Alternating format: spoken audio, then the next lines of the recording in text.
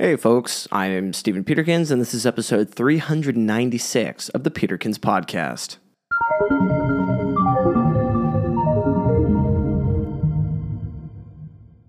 Today, we're going to talk about power and incompetence.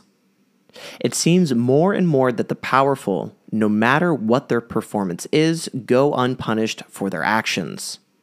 How many times have we seen a police officer abuse their position or commit a violent crime only for them to get a slap on the wrist, get some paid time off, and inevitably return to the workforce like nothing has happened?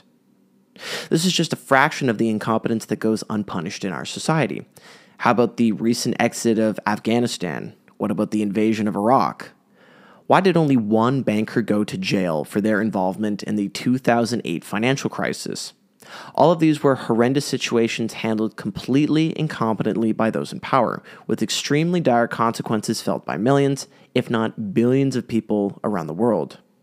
The root of modern-day incompetence stems from a lack of disincentives around poor performance, or just downright fraudulent performance. Why worry about messing up when there are no consequences?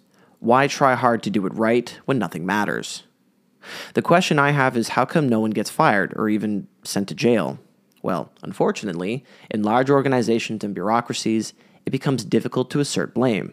A lot of the time, these fiascos are one big, huge mess caused by the efforts of many people simultaneously. Pulling these effects apart and investigating them properly is quite difficult and tedious. It simply becomes easier to find a less powerful scapegoat with enough involvement that seems like a plausible cause to the whole mess. Ultimately, failing to bring powerful people to justice stems from a lack of competence and courage.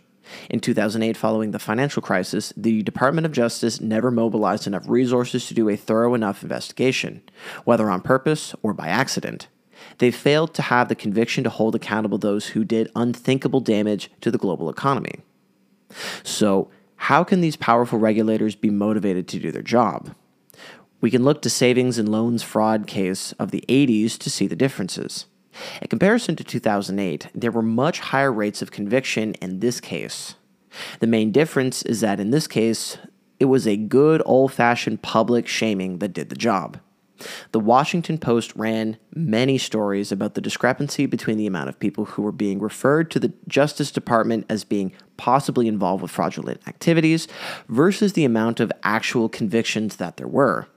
This inspired the department to take action, where 1,000 FBI agents investigated these referrals, leading to 5,500 criminal investigations, 1,000 criminal prosecutions, and 800 convictions. Accountability is the only way that people in power face their consequences. Public pressure requires us to remain vigilant about what is happening, and not standing for gross incompetence and corruption affects the very soul of our society. Thanks for listening, and I'll talk to you later.